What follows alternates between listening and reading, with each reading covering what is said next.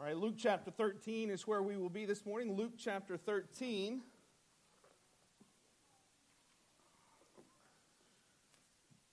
Back kind of full stride in our series now. Jesus for Everyone, working our way through the book verse by verse. If you've just joined us kind of first of the year, maybe even back around Christmas, you may not know this is kind of what we do. We just go verse by verse through books of the Bible. That's probably about 85-90% of what our Sunday mornings look like. And we are going through Luke. Been in Luke for about a year, a little over a year and a half now, or close to a year and a half now. And we are on chapter 13. And this morning, we're going to see what is kind of the epitome of the series titled Jesus for Everyone.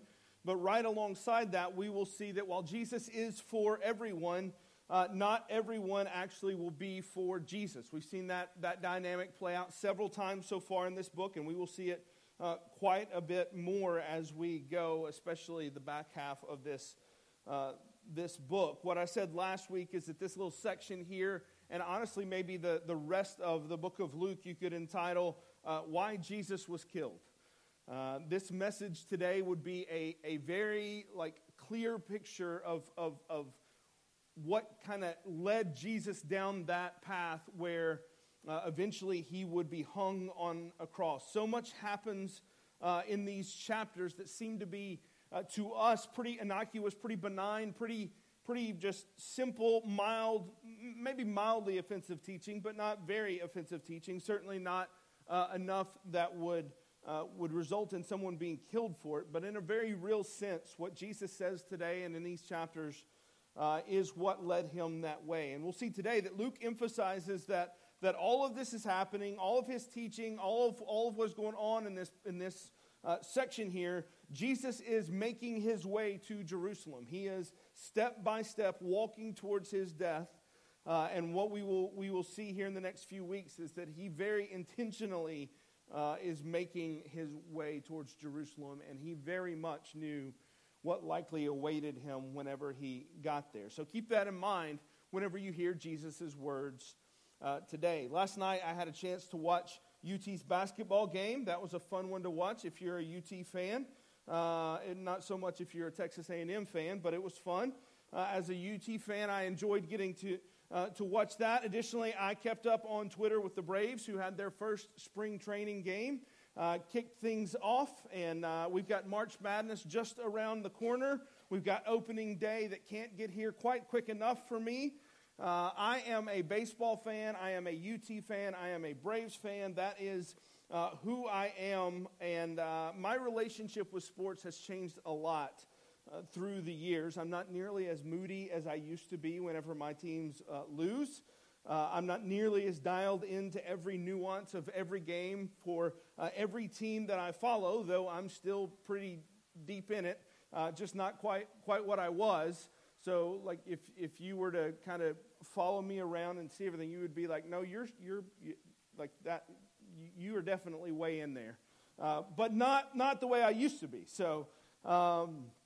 I have cheered for my teams when they are really good and when they are really, really bad. I have several decades deep into my fandom at this point, which raises a very hotly debated question within sports circles.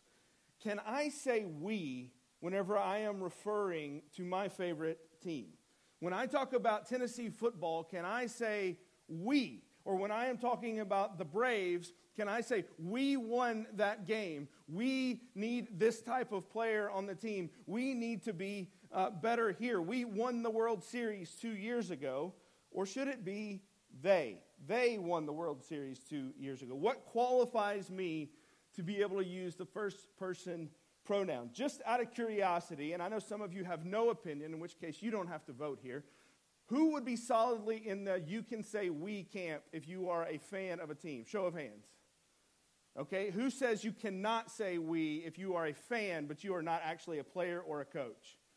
See, look, I thought this would be the opposite. I like this. All right, so you guys are inclusive. You guys are all in. Here's my rules that I have come down on this one. In order to be able to say we, Now, obviously, if you are on the team, if you are directly involved in some even like capacity in administration of a team, you can say we. If you work for the club, you can say we. That all applies. But if you're just a fan, here's what I say. One, you have to be able to follow your team no matter their record. It does not matter if they are good. It does not matter if they are bad. It does not matter if they have a chance to win everything or if they have a chance to win nothing. You have to follow like deeply with your team every season. You have to endure the losses as well as celebrate the win. So that's one. And two, you have to be invested in both your time and your money with this team. As you follow the team, you have to have that. You cannot just casually check the score so that you can discuss it whenever you walk into church on Sunday morning and just be like, hey, did you see that? Yeah, I've only caught 1 or 2 games this year. You can't say we if that is you, right? You have to be dialed in, and you also have to be, when the team is like below 500, not doing well, you also have to be able to see, oh, did you see that? That was painful. That was terrible. Oh, my gosh, this coach is terrible. Whatever. You've got to be invested. So if those two things are true of you, I think that you can say we. That is my rule. I don't always say we just out of respect for the players. But I also don't hesitate. If it comes out, then I am totally fine with that. So the way I figure is I have been watching UT play football longer than these players have been alive at this point. And with the current transfer portal rules, I am probably more committed to the University of Tennessee's football program than some of those players are, even though they're the ones getting up at 4 a.m. to work out, and I am certainly not. But I am well invested many decades in, and so I am as much a Brave as any Atlanta Brave that's out there. They just don't pay me as well. So that's how I see it. That's how I define it. If you disagree, that's fine. But I'll use my first-person pronouns all I want. And our text today, believe it or not, is actually kind of related to that. Jesus is going to help us define the we of our faith. Who can use the first-person pronoun whenever we say that we are followers of God? He's going to help us see just who can claim that first-person pronoun, and surprise, he's got a definition that is wildly different than the people that are listening to him, and a definition that is wildly different from the one that most of our culture uses today, even within the church. And so, as I said, it's part of his defining of the we here is going to be part of what put him on a cross, but it's also the best news that any of us can hear this morning. So with that, let's get into Luke chapter 13, verse 18. He said, therefore, and this is right after the events of last week where the lady was healed and she was able to stand upright. And in verse 18 it says, he said, therefore, what is the kingdom of God like? So he's continuing his teaching, and he's wanting to talk about the kingdom of God. He's talked about this lady and how she is healed, and now he transitions into making a point, and he's got 2 analogies he wants us to see. What is the kingdom of God like, and what can I compare it to? It's like a mustard seed that a man took and sowed in his garden. It grew and became a tree, and the birds of the sky nested in its branches. Again, he said, what can I compare the kingdom of God to? It's like leaven that a woman took and mixed into 50 pounds of flour until all of it was leavened.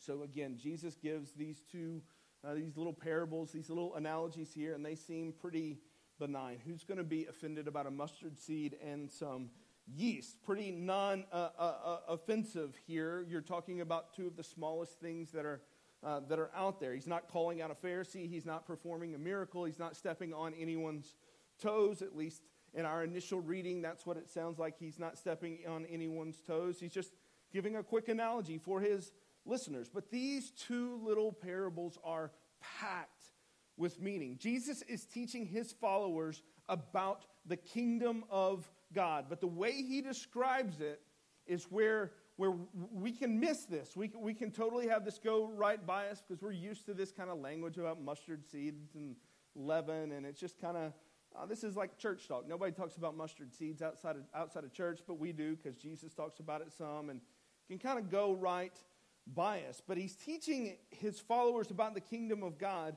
And the way he describes it is nothing like anyone would have expected that was listening to him. You see, the main way of thinking for the Jews was that the kingdom of God meant that the nation of Israel and that the Messiah was coming to be a liberator of the Jewish people. He was going to be a ruler of the land. He was going to be a king that was to reign over a newly freed people that had been set free from their oppressors. The kingdom of God was indeed coming, and it was going to be led by this messianic figure, this person that was coming to really change the whole dynamic of what was happening around them. The kingdom of God was coming, and it was going to look like military rule and political dominance. It was going to look like a flash of lightning and a roar of thunder. It was going to be a sight to behold.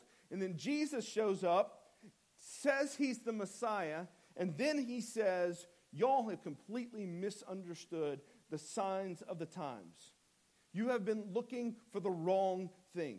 You are looking for thunder and lightning and these big, coming in like an army coming in to take things over. You're looking for this big, massive thing to happen. But the kingdom of God is more like, it's more like a mustard seed here. It's more like that. That's not thunder and lightning. That is not like a grand entrance coming in to set the people free. That is basically nothing. And Jesus says that is what the kingdom of God looks like. And we read right by that because we're used to this mustard seed language, the illustration that Jesus has used before about the nature of faith. We've heard this language before and we don't bat an eye. These Jews, though, they had never heard anything like this. This is not what their rabbis had taught them.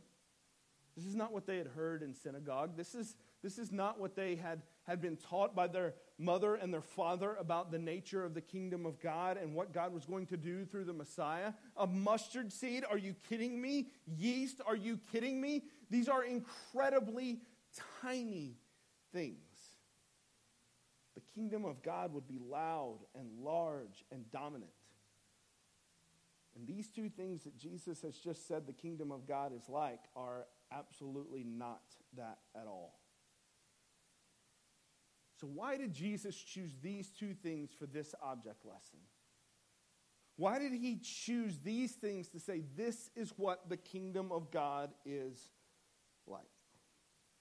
Well, if you follow his metaphor, everyone is right on some level. The kingdom of God would be large and impressive eventually. Just not at all in the way that they had assumed that it would be. The general premise of both of these analogies is this, that the kingdom starts off small and unimpressive, something almost no one would notice, but over time, slowly, patiently, the kingdom grows as it spreads. And given enough time, the kingdom does actually become large and impressive. In the case with the mustard seed, it turns into a large tree.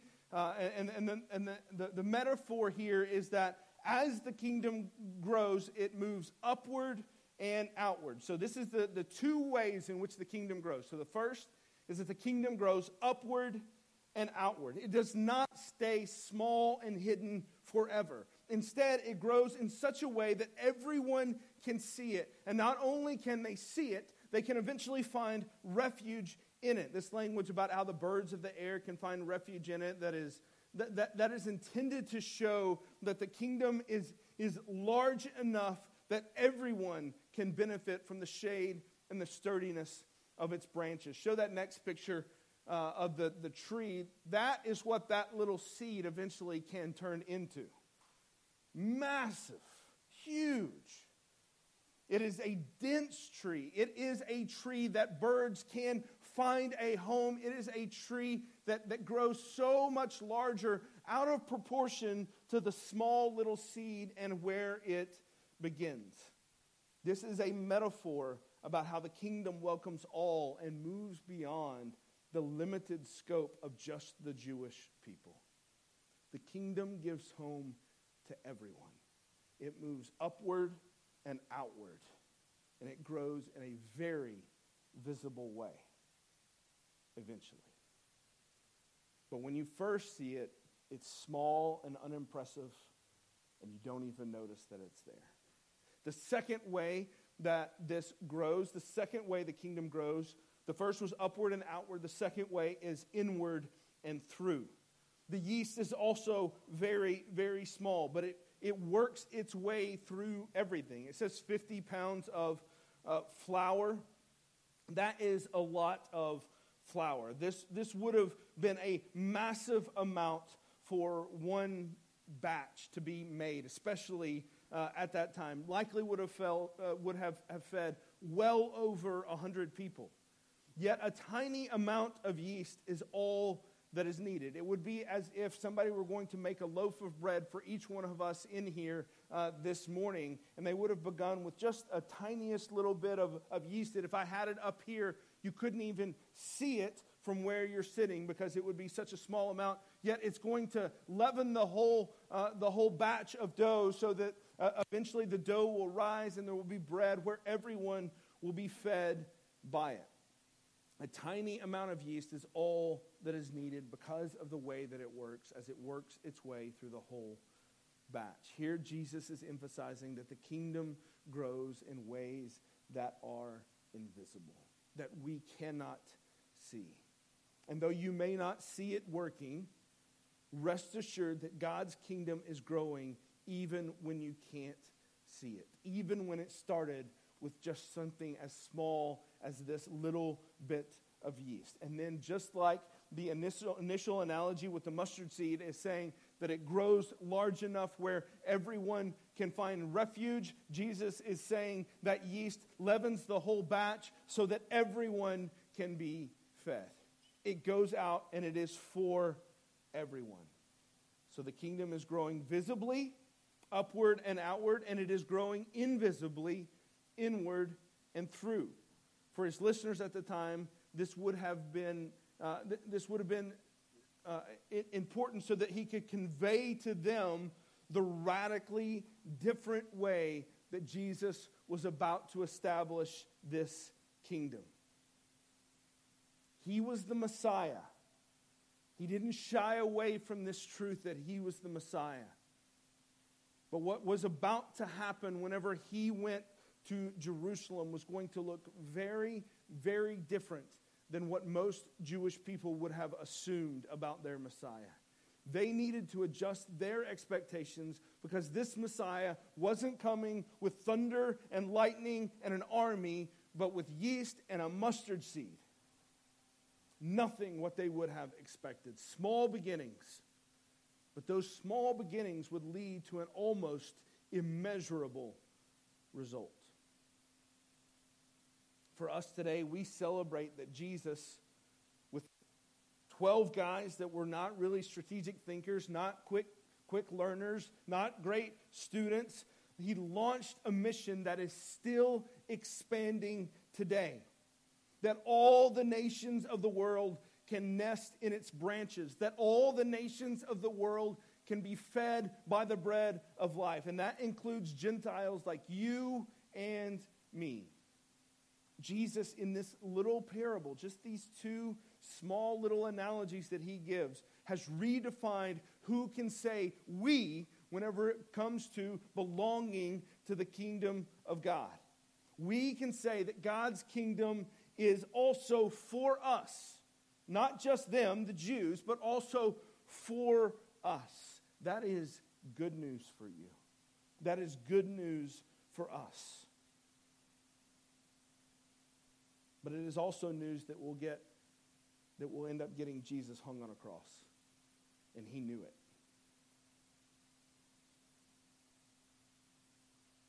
As we celebrate today all the ways that we can see the kingdom of God blessing the world, all the ways in which the Christian faith has blessed the world today and throughout centuries. At the same time, we know that there is so much more that we cannot see that has happened, that we will never see here on this earth, because God's kingdom is always moving, always growing, always expanding, and nothing Satan has ever done, including trying to crush the mustard seed, has ever stopped his kingdom from growing. So when that little bit of teaching had concluded, Luke reminds us that Jesus is telling everyone these things while he's headed toward Jerusalem. And after Luke reminds us, Jesus is going to be asked a question, and not a random question, as it's going to seem when you hear it, but one I'm pretty sure ties into these two analogies. So let's look. Luke 13, verse 22. He went through one town and village after another, teaching and making his way to Jerusalem. Luke is just highlighting that Jesus is on his way. And then someone says in verse 23, Lord, someone asked him, are only a few people going to be saved? Now that is not an objective question from listening to Jesus' teaching and trying to evaluate things and coming at it from an unbiased standpoint. That is a loaded question. Jesus has just redefined who gets to claim the we whenever it comes to their status in God's kingdom. And his followers are probably justifiably confused, because this is nothing like what they have heard their entire lives. And so they're asking questions. Just how many birds are going to rest in these trees' branches, Jesus? Like you seem to say it's going to be a lot. Is that actually going to be the case? Most Jews would have been willing to concede that some Gentiles might be able to convert their way into Judaism, but not really much beyond that. Like, it would have been a few people that were grafted in. It would have been a few people that became part of the kingdom of God if they fully converted over to the Jewish way of life and to Judaism and to become worshipers of Yahweh, but really not much beyond that. So this person asked the question, Jesus, how many people are going to be coming into this kingdom? I feel certain in telling you that this questioner was probably expecting one of two responses based on what Jesus had taught and what he had likely heard his whole life. One of two. The first one, I think, is probably the one he was expecting. That a few Gentiles would be saved, but not a huge number. Just a few. This is probably the expected response. Hence the question. You just mean a few, right, Jesus? Like, how many people are we talking here? When you say these people come and rest in these branches, how many people are we talking here? So the assumption here is that Jesus would give the answer, Jews plus a few Gentiles as well. The second answer he possibly could have expected is he could have taken Jesus' teaching for what it says and applied it a little bit more liberally, and he could have assumed that there would be a whole host of Gentiles that would come and be a part of the kingdom of God and come to worship Yahweh, and they would do this. And so the answer would be the Jews plus this whole group of Gentiles that would come as well. But I am almost completely certain that they did not see the response coming that Jesus is about to give. Look with me in verse 20, into 23 and into 24. He said to them, make every effort to enter through the narrow door, because I tell you, many will try to enter and won't be able. Once the homeowner gets up and shuts the door, then you will stand outside and knock on the door, saying, Lord, open up for us. And he will answer you, I don't know who you are. I do not know you or where you're from. And then you will say, we ate and drank in your presence, and you taught in our streets. But he will say, I tell you, I do not know you or where you're from. Get away from me, get away from me, all you evildoers. There will be weeping and gnashing of teeth in that place. And when you see Abraham, Isaac, and Jacob, and all the prophets in the kingdom of God, but yourselves thrown out. They will come from east and west, from north and south, to share this banquet in the kingdom of God. Note this, some who were last will be first, and some who are first will be last. Now, there's a lot to unpack here, a lot. I'm going to try to do this as quickly as I can so that we don't lose the forest for the trees, but there's a lot going on here. First, again, let's remember he is primarily talking to Jews on his way to Jerusalem. This parable makes absolutely no sense to them that this is how the kingdom of God is going to work. They didn't have a paradigm for this. It didn't line up with anything that they had ever heard or taught. And he begins by saying, make every effort to enter by the narrow door. Now, a Jew would naturally respond to that. Enter through a door? I don't understand what you mean. I was born inside the house. That would effectively be what their general position was. What do you mean I need to make an effort to enter in through a narrow door? I don't need to make an effort to enter in through a garage door, a window, a narrow door, a wide door. I don't need to make an effort to do anything because I was born a part of the kingdom. That is my birthright as a Jew. I am a part of this. You see, to be saved or be spared of God's wrath, a Jew only needed one thing: to be a Jew. Or at least that's what they thought. And Jesus tells them that they have completely mistaken the nature of this kingdom. Not only are they not born inside the house, they can come knocking on the door and the Lord of the house will not even recognize who they are. They can protest all they want, but they are not part of the we just by virtue of their birth. They may see their forefathers through the window, Abraham, Isaac, and Jacob. They may be in, but make no mistake, just because their forefathers are in doesn't mean that they are. In fact, there's going to be people coming from all over joining this kingdom. North and south, east and west. All kinds of people will be a part of this kingdom. But if you have not made an effort to enter in through the narrow door, you will not be a part of this kingdom. The first will be last, and the last shall be first. So now, understanding that, you can kind of see why people might be slightly offended.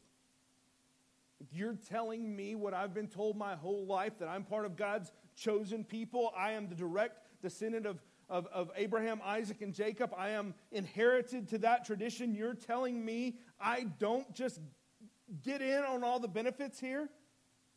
How dare you, Jesus? How dare you say something like that to me? You don't have the right. Going back to my silly analogy with how I began, I feel like I can call myself a part of the team because of all the time and effort that I have spent watching them as a fan. The Jews feel like they can call themselves part of the team. They can use the we and include themselves in the kingdom of God because their forefathers were on the team. And because they were fans at the game. It says that they ate and drank in his presence. They are in effect saying, we came to the game, Jesus. We cheered you on. We watched as you did your amazing feats. We were fans of yours. We ate your concessions. We ate your popcorn and we drank your Cokes. We sang the songs. We did the rituals. We did our part. And we are big fans of you, Jesus. And Jesus says, yeah, but you know what? You've never been a part of the team, and that's what really matters. And you know what the team does? The team shows up for 5 a.m. practices. They run up and down the court and they play as a team. They listen to the coach and they do what the coach says. They run the plays and they execute the plays. Jesus says, you don't do any of that. You sit on the sidelines and you do not participate in the kingdom at all. If you want to be part of the kingdom, it's going to take being more than a fan. Jesus says in verse 24, make every effort to enter through the narrow door. Your translation might say strive to enter through the narrow door. That word strive there is where we get the word agony. It's the same, it's a hard, difficult effort. It is a bloody, all-out effort to make sure that you make it through this door. You say, hang on.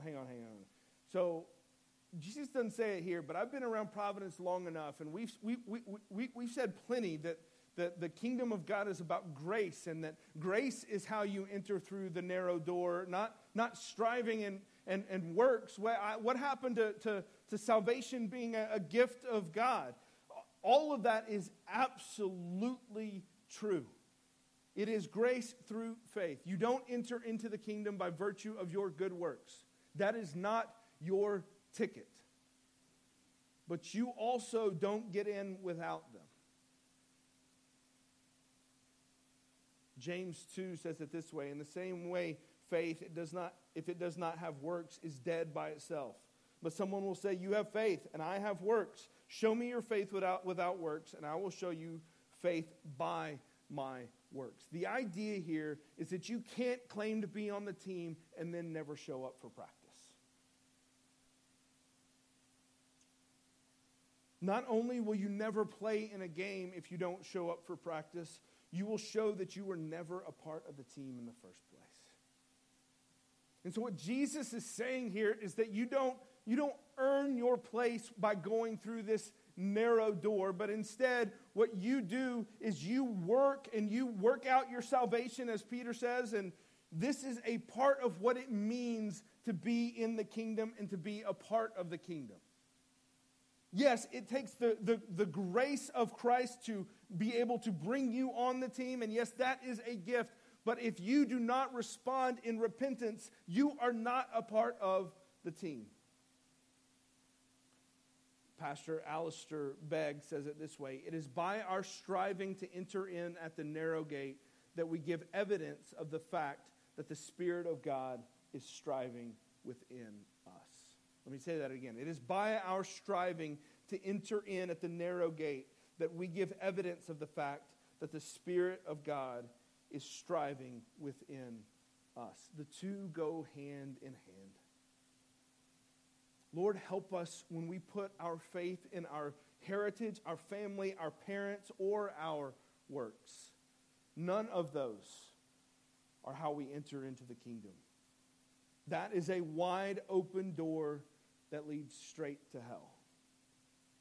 Your faith must be your own, and your faith is evidenced in your striving to do those good works. If you aren't striving to be more like Jesus, you should probably be asking if you're actually on the team. But the beauty of the gospel is this: that none of us should be on this team. So whenever this Jewish questioner asks the question, and he's expecting the answer to be Jews plus something, either a little or Jews plus a lot, and then Jesus comes back and says, you got it all wrong. It's not Jews plus anybody. It is a narrow door, and not many people will walk through this door. But by God's grace, some will. Those that respond to his gift of grace. God's grace spreads like a growing mustard seed and a little bit of yeast. It is upward and outward. It is inward and through. And we desperately need it to be both. We need it to be for us, and we need it to be in us. And that is where we find our hope. You know, it's funny, as much as today's context is radically different than the context in which Jesus gave this message. So different in ways that we can't even fathom, because we can't fathom a world different than our own, or a general view of the world different than the one that we have. He gives this in a radically different context. But in the end, people are the same. So many things remain the same. Today, we still look for a kingdom that is immediate and flashy, large and powerful, quick and easy, painless and plentiful. But the way of the kingdom is small, quiet, and patient, letting the Spirit do his work, sometimes in ways that we cannot even see, both around us and within us. That's an important thing to remember in an election year. It's also important to remember when one day looks like the last day, looks like the day before that, it looks like the day before that, and tomorrow is probably going to look a lot like today. And you're still going to be struggling with sin, and you're still going to be fighting against sin, and this sin that you thought you would have had beat by now, this lesson you thought you would have learned by now is still like coming back into your heart. In your heart, you're still wrestling with the same thing. It is important for us to remember that even when we can't see it, the kingdom is growing and doing its work. That even when we look out on a culture that seems to be turning against God and turning away from God, the kingdom is growing and doing its work. The kingdom is inevitable, but it is not always obvious. That is true in our culture at large, and that is certainly true in our own sanctification.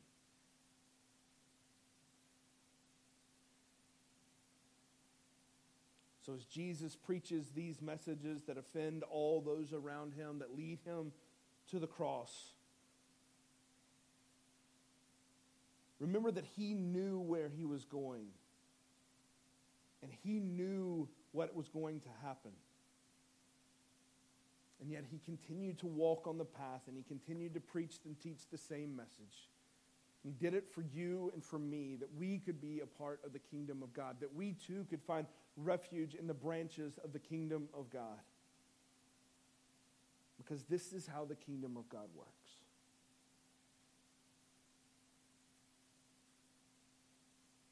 It looks like a seed planted in the ground.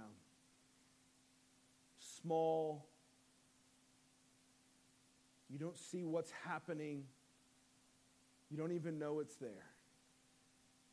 It looks like a man hung on the side of the road on a cross,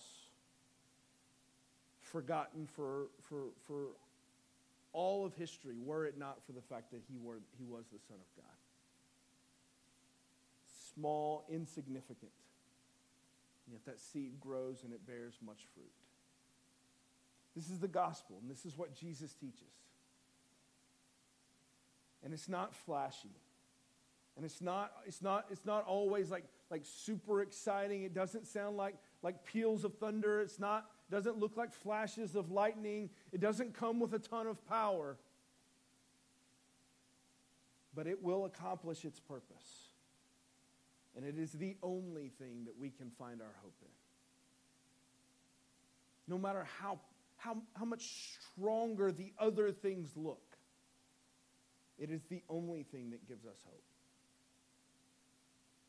And that's found in Jesus, his death and his resurrection. So as we continue to go on our own march toward Easter here, just a month away at this point, just remember that Jesus knew where he was going. And he didn't shy away and he didn't stop. Because he was going to the cross, establishing the kingdom, that you might find your refuge there. Let's pray.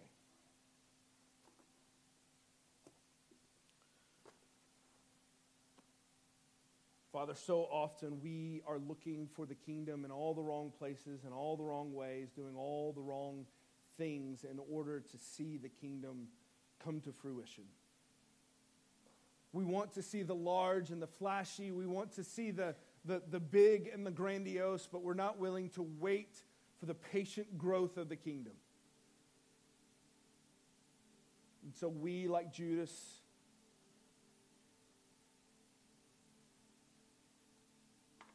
sell our souls and our hearts for 30 pieces of silver in order to speed things up.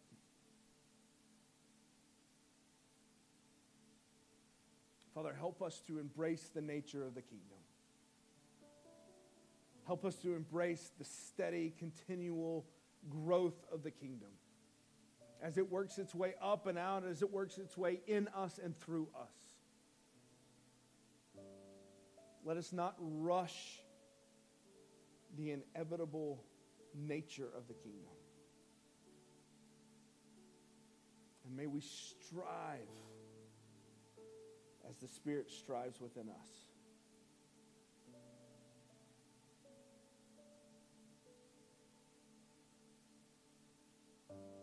In Christ's name we pray. Amen.